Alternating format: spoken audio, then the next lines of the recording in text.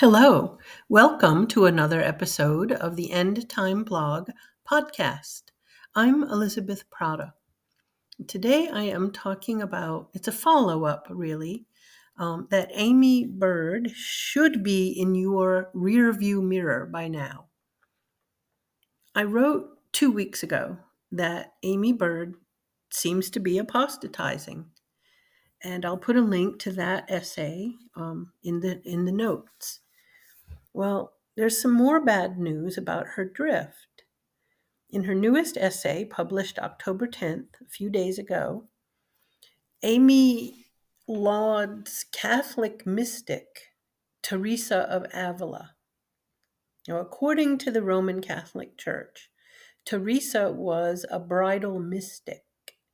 This is a woman who so intensely desires God that she has bodily ecstatic experiences that she later writes about, using the language of erotic passion.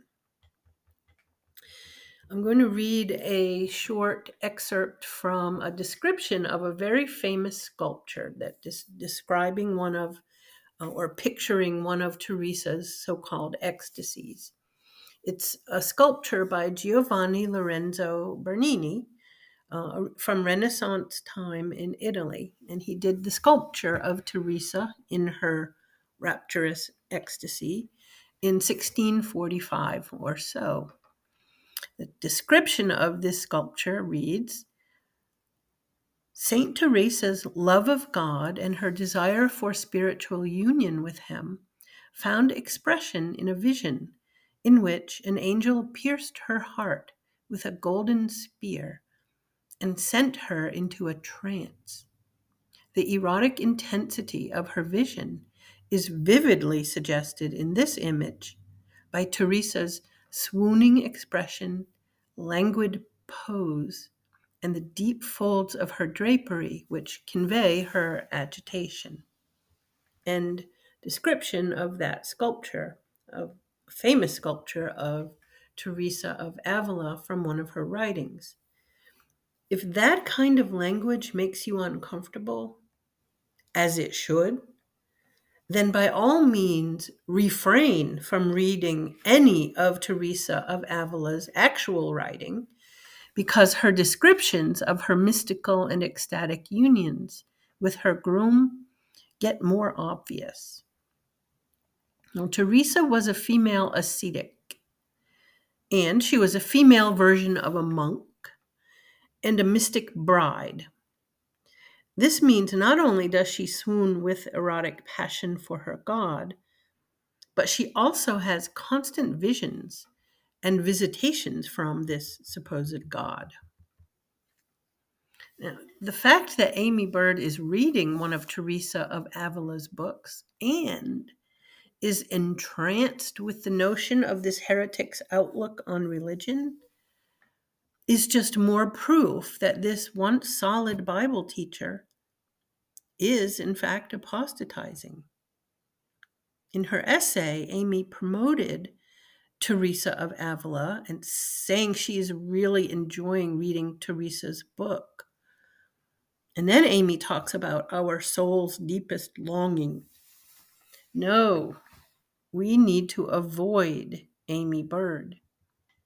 As to the issue of bridal mysticism and Teresa of Avila, here are some resources. Tim Challies wrote a series on the false teachers, and he included Teresa of Avila as one of the more famous false teachers of history. And I'll include a link to his essay in the notes. And let us not believe that the influence of these long ago female mystics has waned. It hasn't. Challies noted in his essay, quote, we can also spot Teresa's direct or indirect influence in the works of best-selling authors like Sarah Young of Jesus Calling and Anne Voskamp of 1,000 Gifts. End quote from Challies.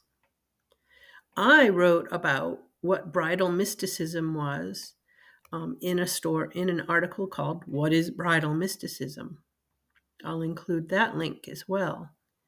And I also did a 4-part series on some of these mystics, not Teresa specifically, but I did write about the old Renaissance mystics, Julian of Norwich, Catherine of Siena, Hildegard of Bingen, and Bridget of Sweden.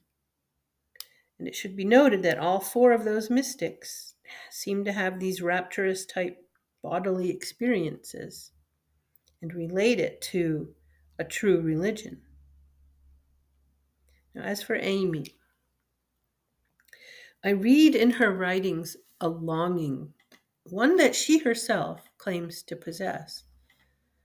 Now, that she longs for the one true God is obvious, and also obvious is that she does not have him. If you feel led, please pray for Aimee, that her soul's deepest longing will be satisfied by having been given the gift of repentance, and that her soul will be saved, and that, of course, Jesus would get the glory. Well, this has been another episode of the End Time Blog podcast. I'm Elizabeth Prata. Thank you for listening, and I hope you have a wonderful day.